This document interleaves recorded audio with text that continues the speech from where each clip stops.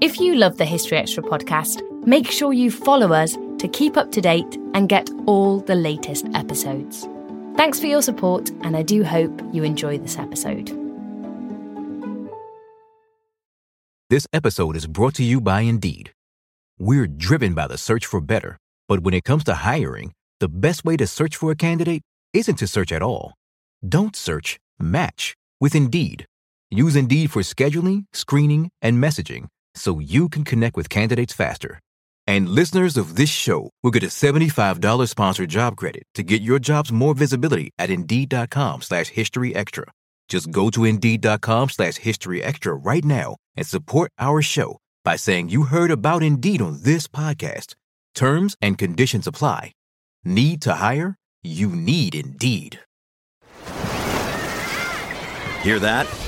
Believe it or not, summer is just around the corner. Luckily, Armor All, America's most trusted auto appearance brand, has what your car needs to get that perfect summer shine. Plus, now through May 31st, we'll give you $5 for every $20 you spend on Armor All products. That means car wash pods, protectant, tire shine, you name it. Find out how to get your $5 rebate at armorall.com. Armor All, less work, more clean. Terms apply. Another day is here, and you're ready for it. What to wear? Check. Breakfast, lunch, and dinner? Check. Planning for what's next and how to save for it? That's where Bank of America can help. For your financial to-dos, Bank of America has experts ready to help get you closer to your goals. Get started at one of our local financial centers or 24/7 in our mobile banking app. Find a location near you at bankofamerica.com/talktous. What would you like the power to do? Mobile banking requires downloading the app and is only available for select devices. Message and data rates may apply. Bank of America N.A., member FDIC. In this ad for the Mobile One brand, I have 30 seconds to remind you about your first time driving. Remember the feeling, the freedom, how the world felt bigger and smaller at the same time? Because you were in the driver's seat. The truth is, driving never changed. You did. You got a job, a phone, and then a phone that was also a computer with emails that could find you anywhere, and then you were trapped. But here's the good news. It's never too late to break free. Mobile One, for the love of driving. Visit loveofdriving.us/radio to learn more.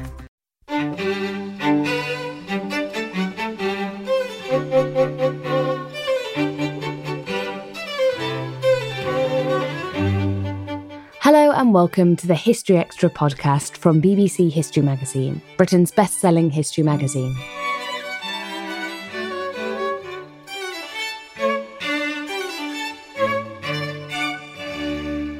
I'm Ellie Cawthorne. From the turn of the 20th century until the era of deindustrialisation, Coventry was one of the world's most important sites for car manufacture, home to famous brands such as Riley, Daimler and Jaguar. As Coventry becomes UK's City of Culture for 2021, the story of its car industry is being retold in a new BBC4 documentary, which is airing tonight, the 17th of May. In advance of the broadcast, we spoke to its presenter, Mark Evans, about how innovation, war and fierce rivalries all contributed to the rise and fall of Britain's motor city. Asking the questions was BBC History Magazine editor Rob Attar. In the film, Coventry is described as Britain's motor city. How important would you say it was to the British and even the global car industry? Oh, gosh. Hard to underestimate that. I mean, Coventry was... It's easy now. Hindsight, history allows us, doesn't it, to look back and go, unravel the proceed of time and go, actually, there are points in the history of anything, our own lives, where you look back at it and go, at this point, I made a decision that had a dramatic impact on where I am now, because you can trace it all back. And I think the same is true with the car industry, over 120 years, when you trace it back. Suddenly, Coventry just keeps popping up everywhere. Not only was it the obvious kind of start for Britain, but the influences of our car industry globally, but also the influences from places like America in the design of our cars. The industry very rapidly became something global, where all companies are competing with each other. The design influences are being absorbed by different countries as they emerge in one and move to another. And Coventry's been at the kind of centre of that, and clearly it's been a roller coaster ride, I think is fair to say, for Coventry. But for me, being a local lad to Coventry, my my dad was involved in the tractor industry in Massey Ferguson in Banner Lane in Coventry, and engineering was a world in which I was brought up in, and you could almost smell the motor industry kind of wafting in the wind from Coventry to Warwick, where I lived. It was something about the place, and even now when I go home to see my mum and dad, who still live in the same house in Bishop's Tatchbrook, just outside Warwick. And to get there, you drive past the turning off to go to Jaguar Land Rover and Aston Martin. And in my parents' village, almost every other home has a Jaguar Land Rover product in it because most people work there. So it's always had this huge, huge influence. And so why Coventry then? Why was it this city that the British motor industry really took off in? Heritage, I think. I mean, before the car industry kicked off for centuries, Coventry was the home of artisans and engineers, skilled people who could do things with their hands. And it was, I suppose, a natural evolution. When one industry disappears for whatever reason, you get, what are we going to do with all these people? So that the entrepreneurs of their day, the business brains, would be going, okay, well, we need to move into this. That's great. Where are the people who can do this, that we don't have to completely retrain and have got the necessary skills and knowledge to be able to do stuff? Where can we get them from? Coventry was full of them. So you ended up with the kind of, the weavers and the watchmakers of Coventry suddenly then moving into the transport revolution. And there's a lovely moment in the film where they got involved in the transport revolution, and you think, we're going to be talking cars straight away. And you go, no, we're not. It's bicycles. And that extraordinary fact that in the 1890s, there were 75 bike manufacturers in Coventry, which is extraordinary. And so when does the car industry kick off? It's around the late 19th century, isn't it? It's around this time that you have all the bike manufacturers. Yeah, absolutely. So the first car that we feature in the film is this glorious old Daimler, the Owl, which is one of 4 survivors and the first British-built production car. And this one, the Owl, is the one that sees the road most often still. And what's amazing about it is, that is 1897. It's the beginnings of the motor industry and as what we know it as today.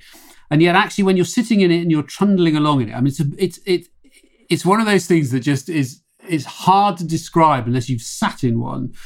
That you suddenly realise, actually, it's extraordinarily comfortable. You think this is the first production car in Britain. And yet, actually, we're going very slowly. We're just trundling down a country lane, and it's quite noisy, and it's open air and whatever. But actually, even on today's potholey roads, it was just a very comfortable car. And the guy who owns it, Michael Father, said to me, he said, "Yeah, but you got to remember," he said, "we've been using carts for generations, centuries. We're really good at being able to produce carts that can travel over rough roads." And he said, "Look at this car. It is essentially a cart with an engine. That is all it is. It has that kind of cart suspension and whatever." And you get a sense that, yes, we call it a car, but actually it was a motorized cart at the end of the day with some slightly more comfortable seats. But, I think it's incredible to look back and think that was 120 years ago, give or take. And look where we've come. Now, we're now talking today about the end of the era of the internal combustion engine and moving into electrification. And that's incredibly exciting and incredibly important.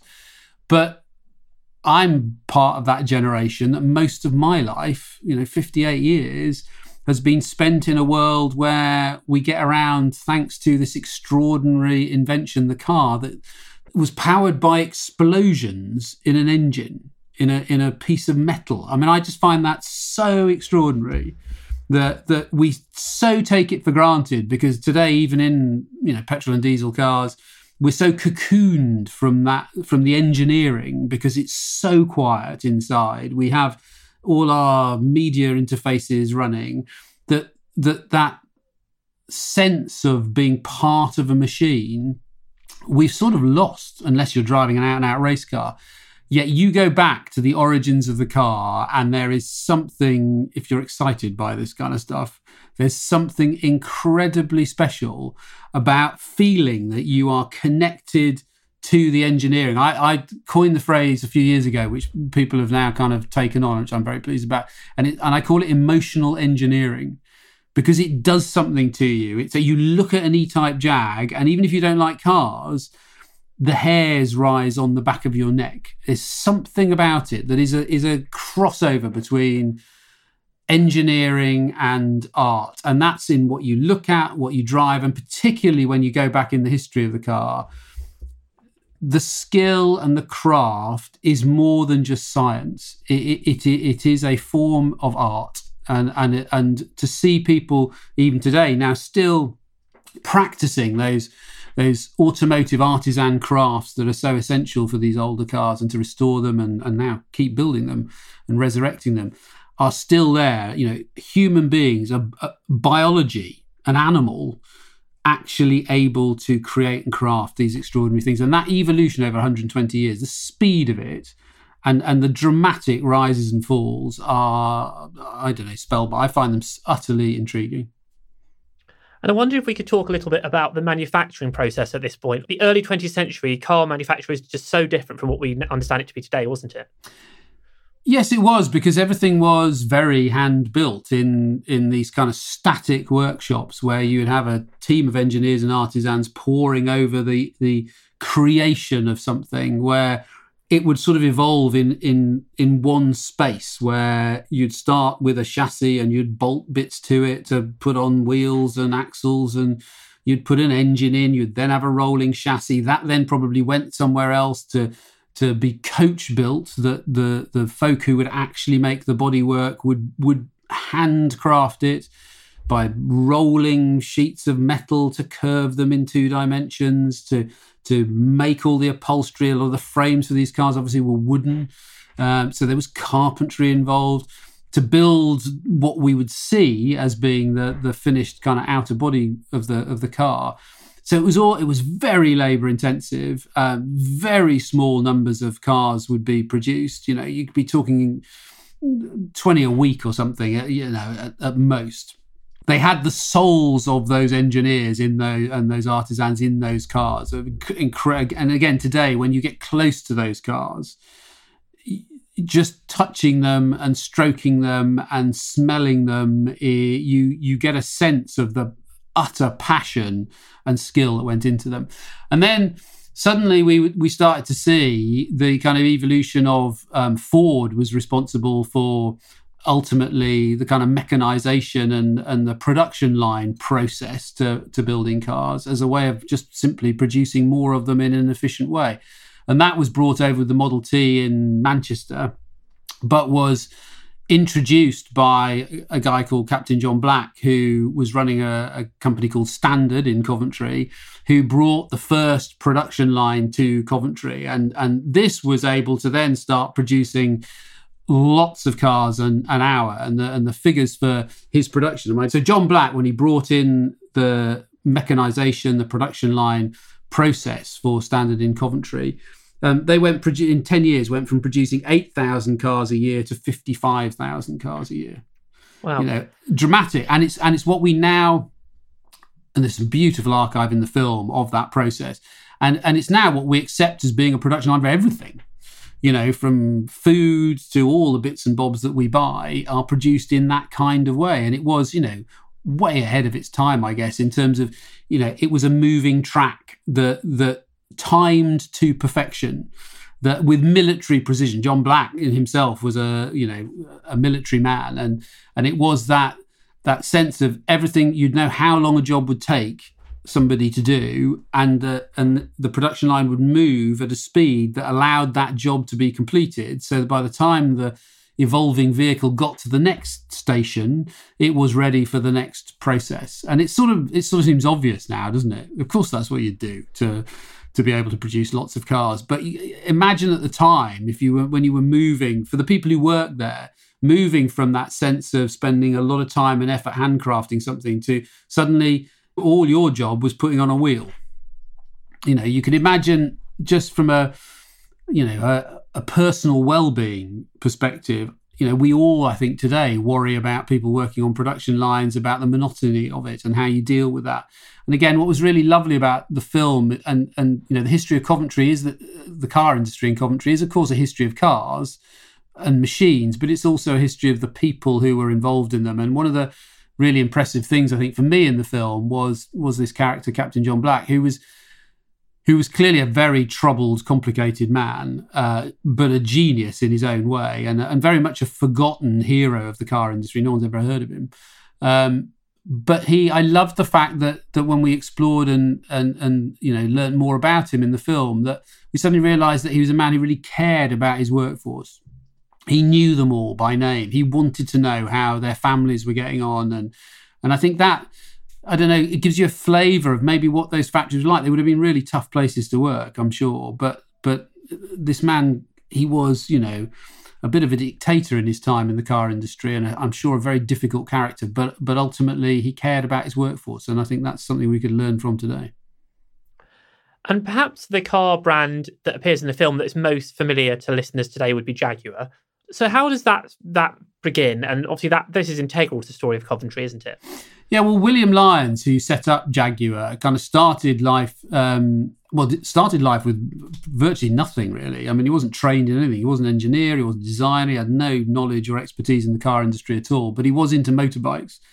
And he set up in Blackpool a company called Swallow Sidecars, and they fiddled about making sidecars and for motorbikes. And then started making bodies for little Austin 7s. And their first car they built was a thing called the Swallow. Tiny, I mean, today, literally a car you can put in your pocket. I mean, they are so small. I mean, they make today's tiny city cars look huge.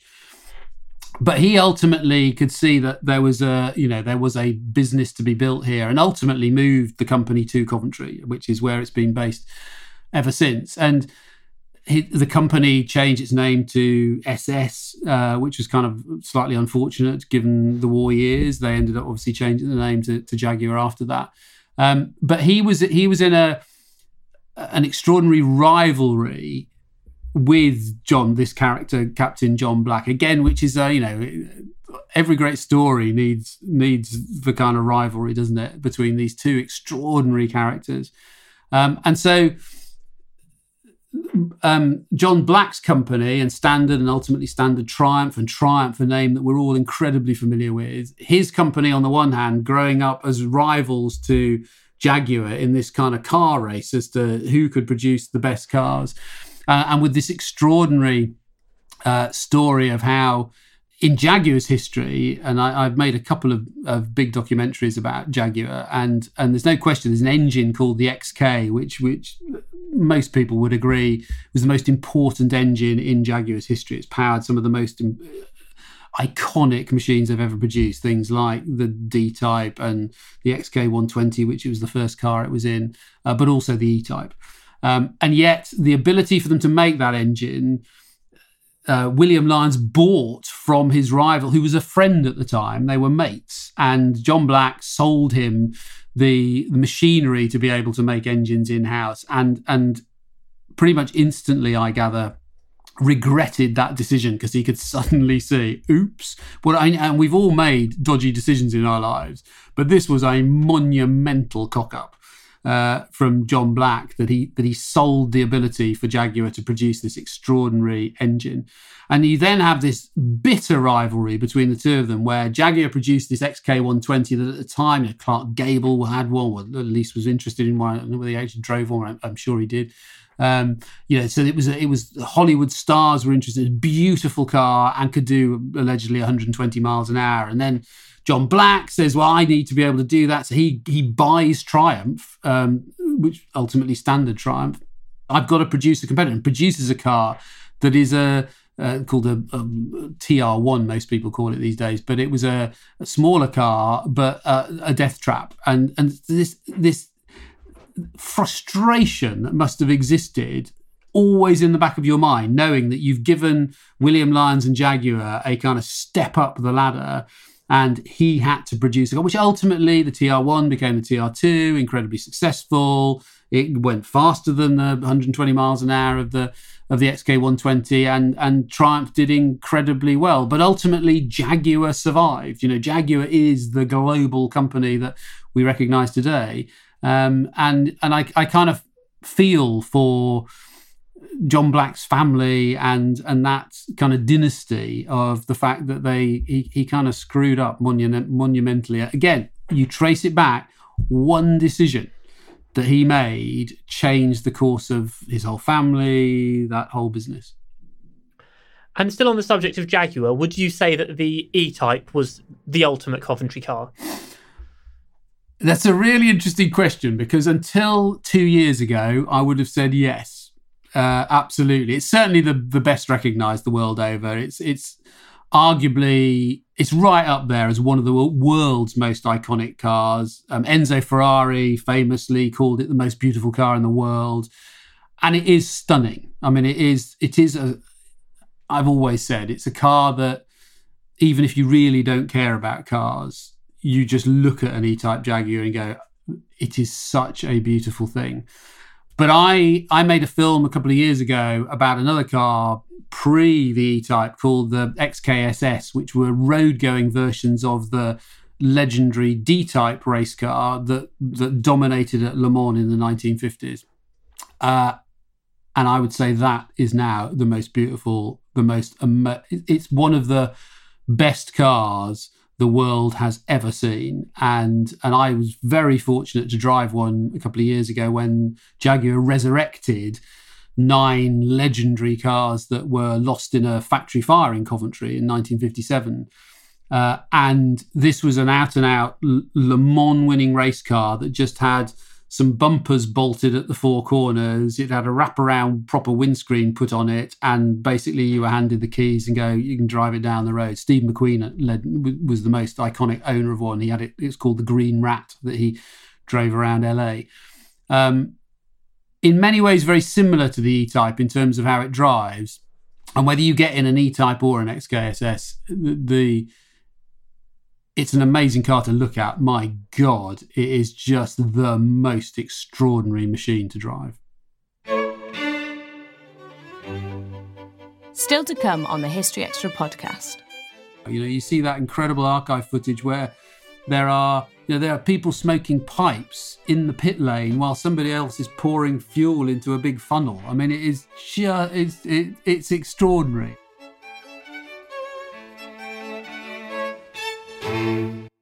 This episode is brought to you by Indeed. We're driven by the search for better, but when it comes to hiring, the best way to search for a candidate isn't to search at all. Don't search, match with Indeed. Use Indeed for scheduling, screening, and messaging so you can connect with candidates faster. And listeners of this show will get a $75 sponsored job credit to get your jobs more visibility at Indeed.com/HistoryExtra. Just go to Indeed.com/HistoryExtra right now and support our show by saying you heard about Indeed on this podcast. Terms and conditions apply. Need to hire? You need Indeed. We don't always realise just how much our negative thoughts and experiences stick with us and weigh us down. You may find your brain constantly running through a highlight reel of bad moments. That comment your friend made last week that hurt your feelings. That frustrating thing your mum does, or that silly thing you said in a meeting. Maybe it's time to get it all off your chest, whether it's a tiny annoyance or something much bigger. Talking about it can give you some relief and lead you to a potential solution. That's where therapy comes in. It's a safe space to share whatever's weighing you down and learn to process it, so your internal highlight reel can focus on the good stuff. And BetterHelp offers affordable online therapy on a schedule that works for you. Connect with a licensed therapist by text, phone, or video call. Start the process in minutes and switch therapists anytime. Let it out with BetterHelp. Visit betterhelp.com/historyextra today to get 10% off your first month. That's BetterHelp, HELP.com/historyextra. In this ad for the Mobil 1 brand, I have 30 seconds to remind you about your first time driving. Remember the feeling, the freedom, how the world felt bigger and smaller at the same time? Because you were in the driver's seat. The truth is, driving never changed. You did. You got a job, a phone, and then a phone that was also a computer with emails that could find you anywhere, and then you were trapped. But here's the good news. It's never too late to break free. Mobile One, for the love of driving. Visit loveofdriving.us/radio to learn more. And something that we haven't yet talked about, but which is really pivotal to the history of Coventry and its car industry, is, of course, the Second World War. And perhaps the Coventry Blitz is a thing that people outside the UK might know the city best for. So how much of an impact does World War II have on the Coventry car industry? Well, through the war itself, obviously the car industry had to kind of pivot itself towards supporting the war effort. But the shadow factory scheme that had been set up meant that, knowing that kind of war was going to happen, the big companies had already set themselves up to be able to turn their hand to building aircraft and munitions and armoured vehicles and so on. So its ability, again, it's another example, I think, of where the skill base of Coventry, in terms of people as well as factories and machinery and engineering kit to do it, was able to turn its hand to something else. Obviously, when the Blitz happened, sadly, the Blitz, I'm sure, happened because Coventry was so key to engineering and the ability for Britain to produce the equipment it needed for war. And clearly that didn't escape Adolf Hitler. And ultimately, Coventry paid a very heavy price for it. And it's still incredibly moving to walk through the old cathedral and just imagine what that must have been like. But after the war, there was then, I think, a radical shift from pre-war. It was, producing cars was I wouldn't say complete luxury, but it was a very aspirational thing. It wasn't an everyman exercise selling cars to ordinary people. And I think then suddenly the brave new world after the war of people we're going to get on. That's behind us. The world is going to change. And I think that sense of going into the 50s and the 60s meant that, yes, we saw the evolution of cars like the E-Type at one end, but also smaller cars that were more aimed at everyday people, the likes of you and I. And we saw that evolve in a way that brought over American influence. I mean, the extraordinary Hillman Minks story and the Roots Company, again, an incredible Coventry brand that had this very dull kind of 1930s car pre-war.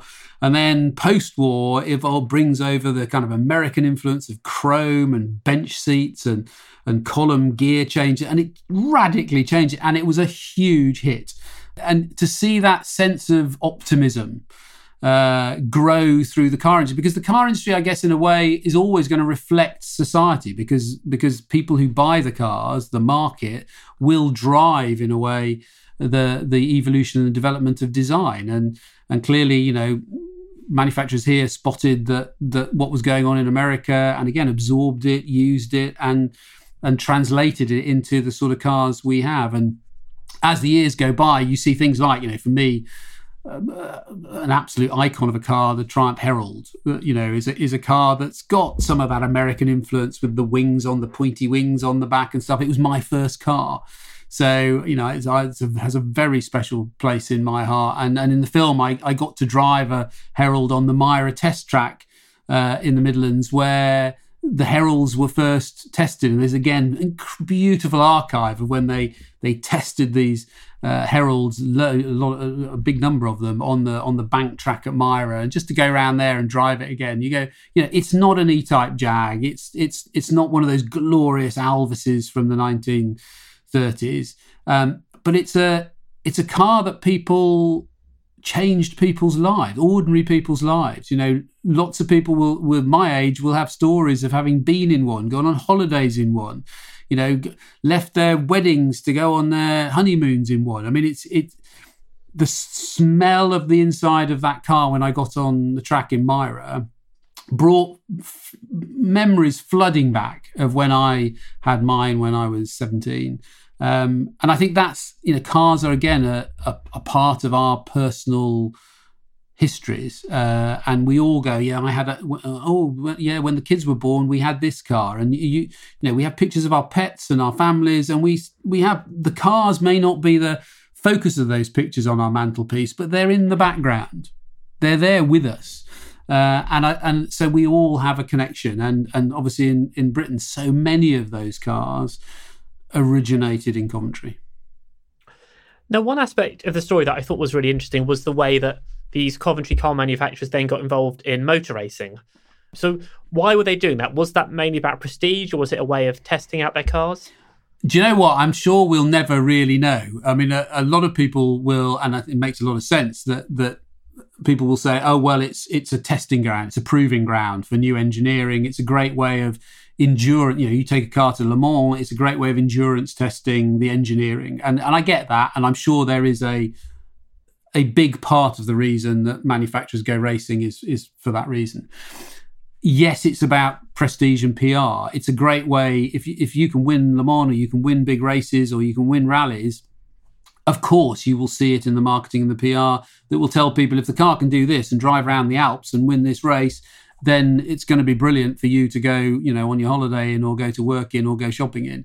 So that all makes sense as well. But I also think there is a personal interest amongst those who run car companies that they want to do it because it's fun, it's exciting, you know. And if you run a business and you're successful, you're going to go, why wouldn't I want to go motor racing? If I'm passionate about cars, you want to push the engineering as hard as you can. And I think the morale that motor racing can bring to a brand for the people involved in it is amazing. It can, of course, do the reverse, that you can go motor racing and it all goes belly up in a bad way, and you don't win. And of course, you can have the negative effect. So it's a very risky strategy, because until you go racing, you don't really know whether it's going to work or not. But when you hear the likes of the unbelievably cool, brilliant Norman Jewis, who is in the film and the film is dedicated to, I mean, I had the joy of spending time with Norman on a number of occasions filming. And when you hear him talk about what it was like in the 50s and 60s being Jaguar's chief test engineer, it was a time when all that passion, all that skill, the knowledge, the craft all came together, particularly with the D-Type story, with these D-Types absolutely annihilating the opposition at Le Mans in days when it was nothing like as sophisticated as it is now. You know, you see that incredible archive footage where there are people smoking pipes in the pit lane while somebody else is pouring fuel into a big funnel. I mean, it is just it's extraordinary. And of course, we feature in the film inevitably that horrendous crash in 1955 that killed over 80 spectators, the worst crash in motor racing history. But that brought alive, I think, just how dangerous motor racing was in those days. And there's a shot where you see one of the Jaguar drivers getting into the car in the pit lane when this crash has just happened over his left-hand shoulder. There's been bits of car flying through the air. There's a fireball. You can imagine the carnage and the screaming and the panic and the fear. And as the driver gets in the car, he kind of looks over his shoulder at this carnage, but immediately turns around, focuses, sits in the car and accelerates off down the pit lane. And I think there's something about motor racing that in the spirit of the car has always been there and always will be there, where engineers, drivers, people involved in the automotive industry want to push themselves to the limit. And we're seeing that now, obviously, with the growth in electric powered vehicles and racing, whether it be in cars or aviation or whatever.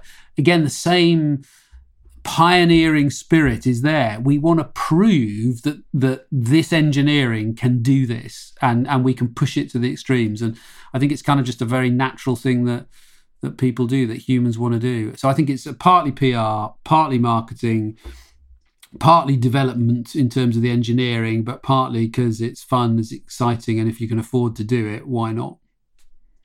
And one thing that might perhaps surprise some of the viewers of the programme is that actually some of the leading racing drivers were women. It feels like it might be quite a male-dominated activity, but it wasn't, was it? There were some really important women in this. There were, but I would say they were still thin on the ground. And it's always amazed me that why should that be?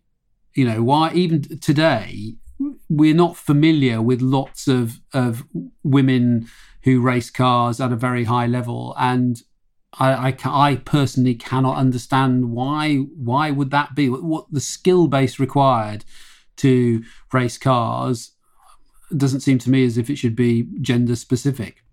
So what's a joy, I think, in the film, but we had to look for it, to be fair, was where there were examples of extraordinary women who were racing. And we see Rosemary Smith in her Hillman Imp, and which, I mean, I'm not using these words, but, you know, often described as kind of, you know, dolly bird racer. I mean, some of the photographs and imagery of her with this ridiculous car, the rear-engined Hillman Imp, which she ended up loving, but in her own words, she says was just a terrible car, and very quirky to drive. But all the publicity photos are not her in a race suit, but her in these, you know, incredibly coutured slacks and always with a hat, and it was just brilliant, absolutely. And she was clearly an incredibly talented driver. But even if you go, you know, further back to Dorothy, so Victor Riley, who was the grandson of William Riley of the Riley dynasty, who's still alive and the most lovely man in the film. I mean, he anybody who watches this film and meets Victor Riley would want him as their grandpa. I mean, he's just the most gentle, beautiful, lovely man who is passionate about his family's history. Now, his mum, Dorothy, again, was an extraordinary race driver. And was the first British woman to complete Le Mans, and she finished 13th, and that's never been bettered by a woman since. You know, and that, to me, it illustrates why aren't we seeing more women driving racing cars at Le Mans today? It just doesn't make any sense at all. These women were pioneers. They were obviously extraordinary, talented, brave, incredibly brave.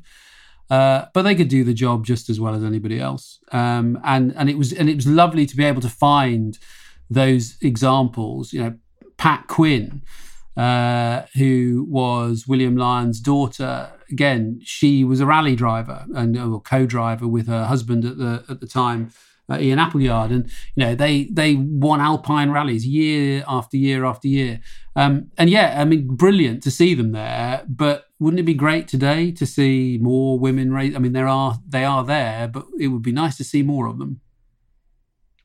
And then towards the end of your film, you start looking at the decline of the Coventry car industry that happens, I suppose, maybe from the 60s, 70s onwards.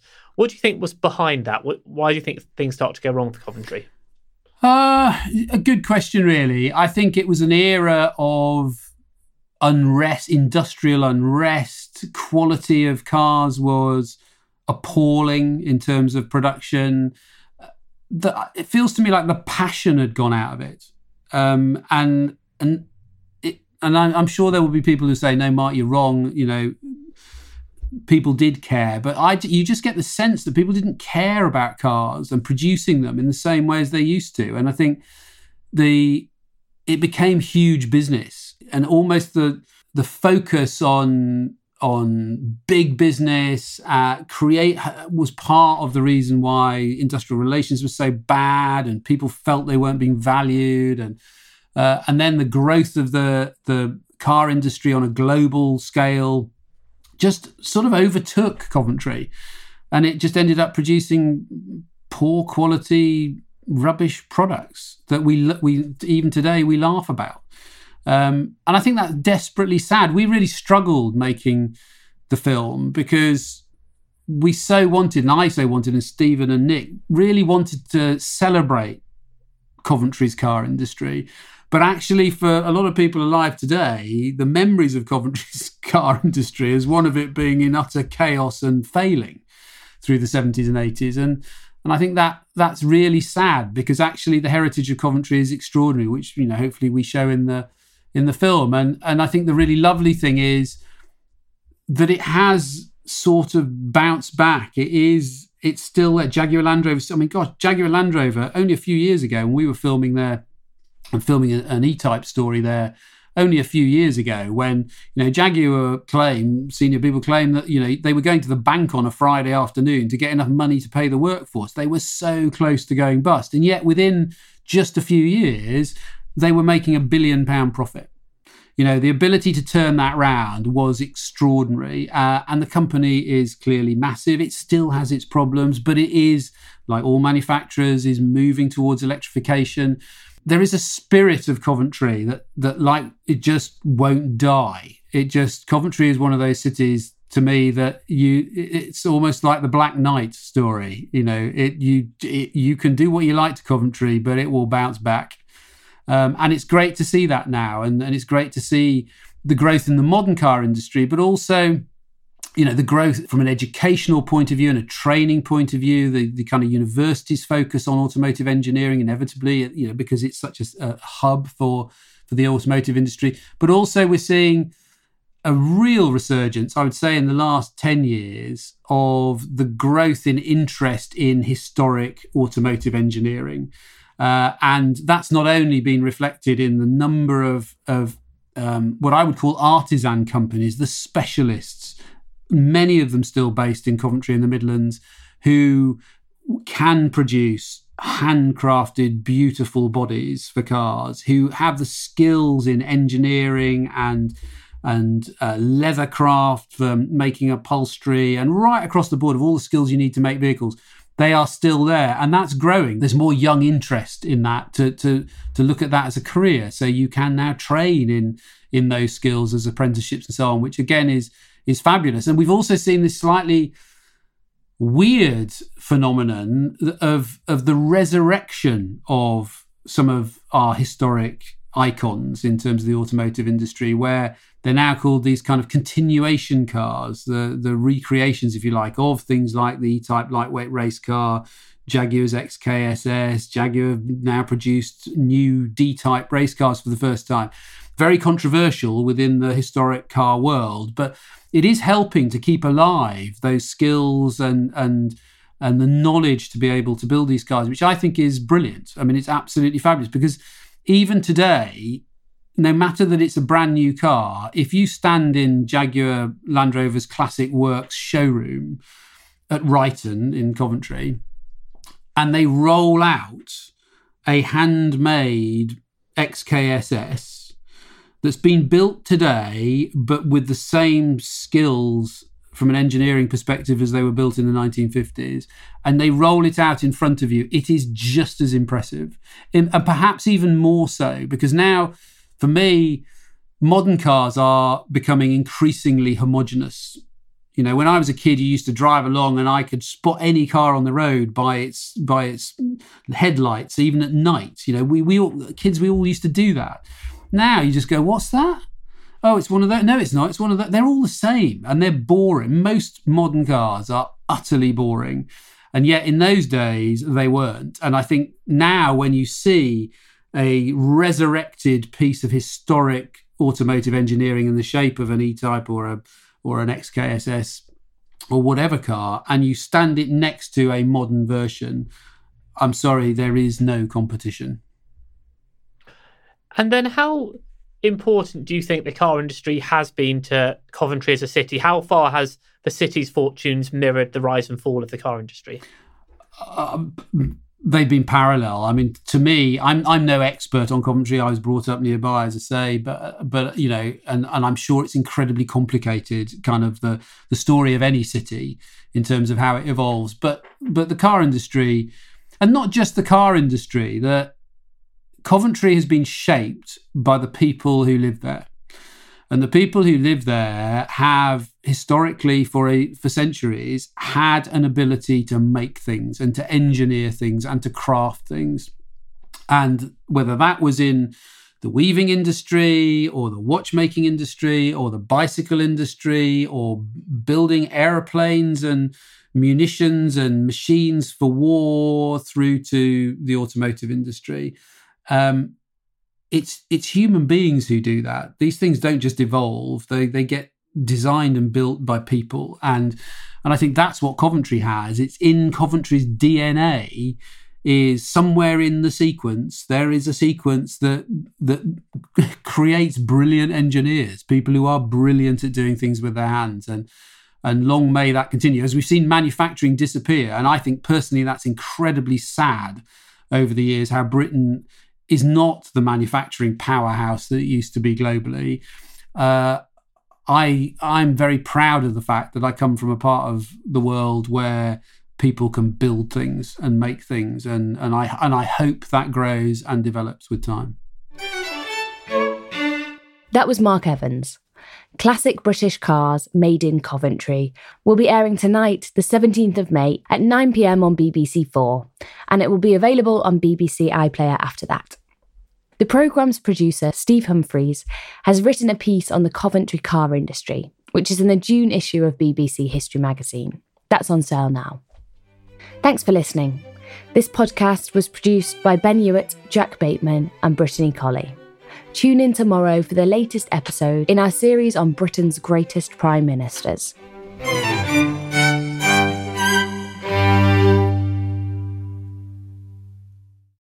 A collision between a Chinese jet and an American spy plane.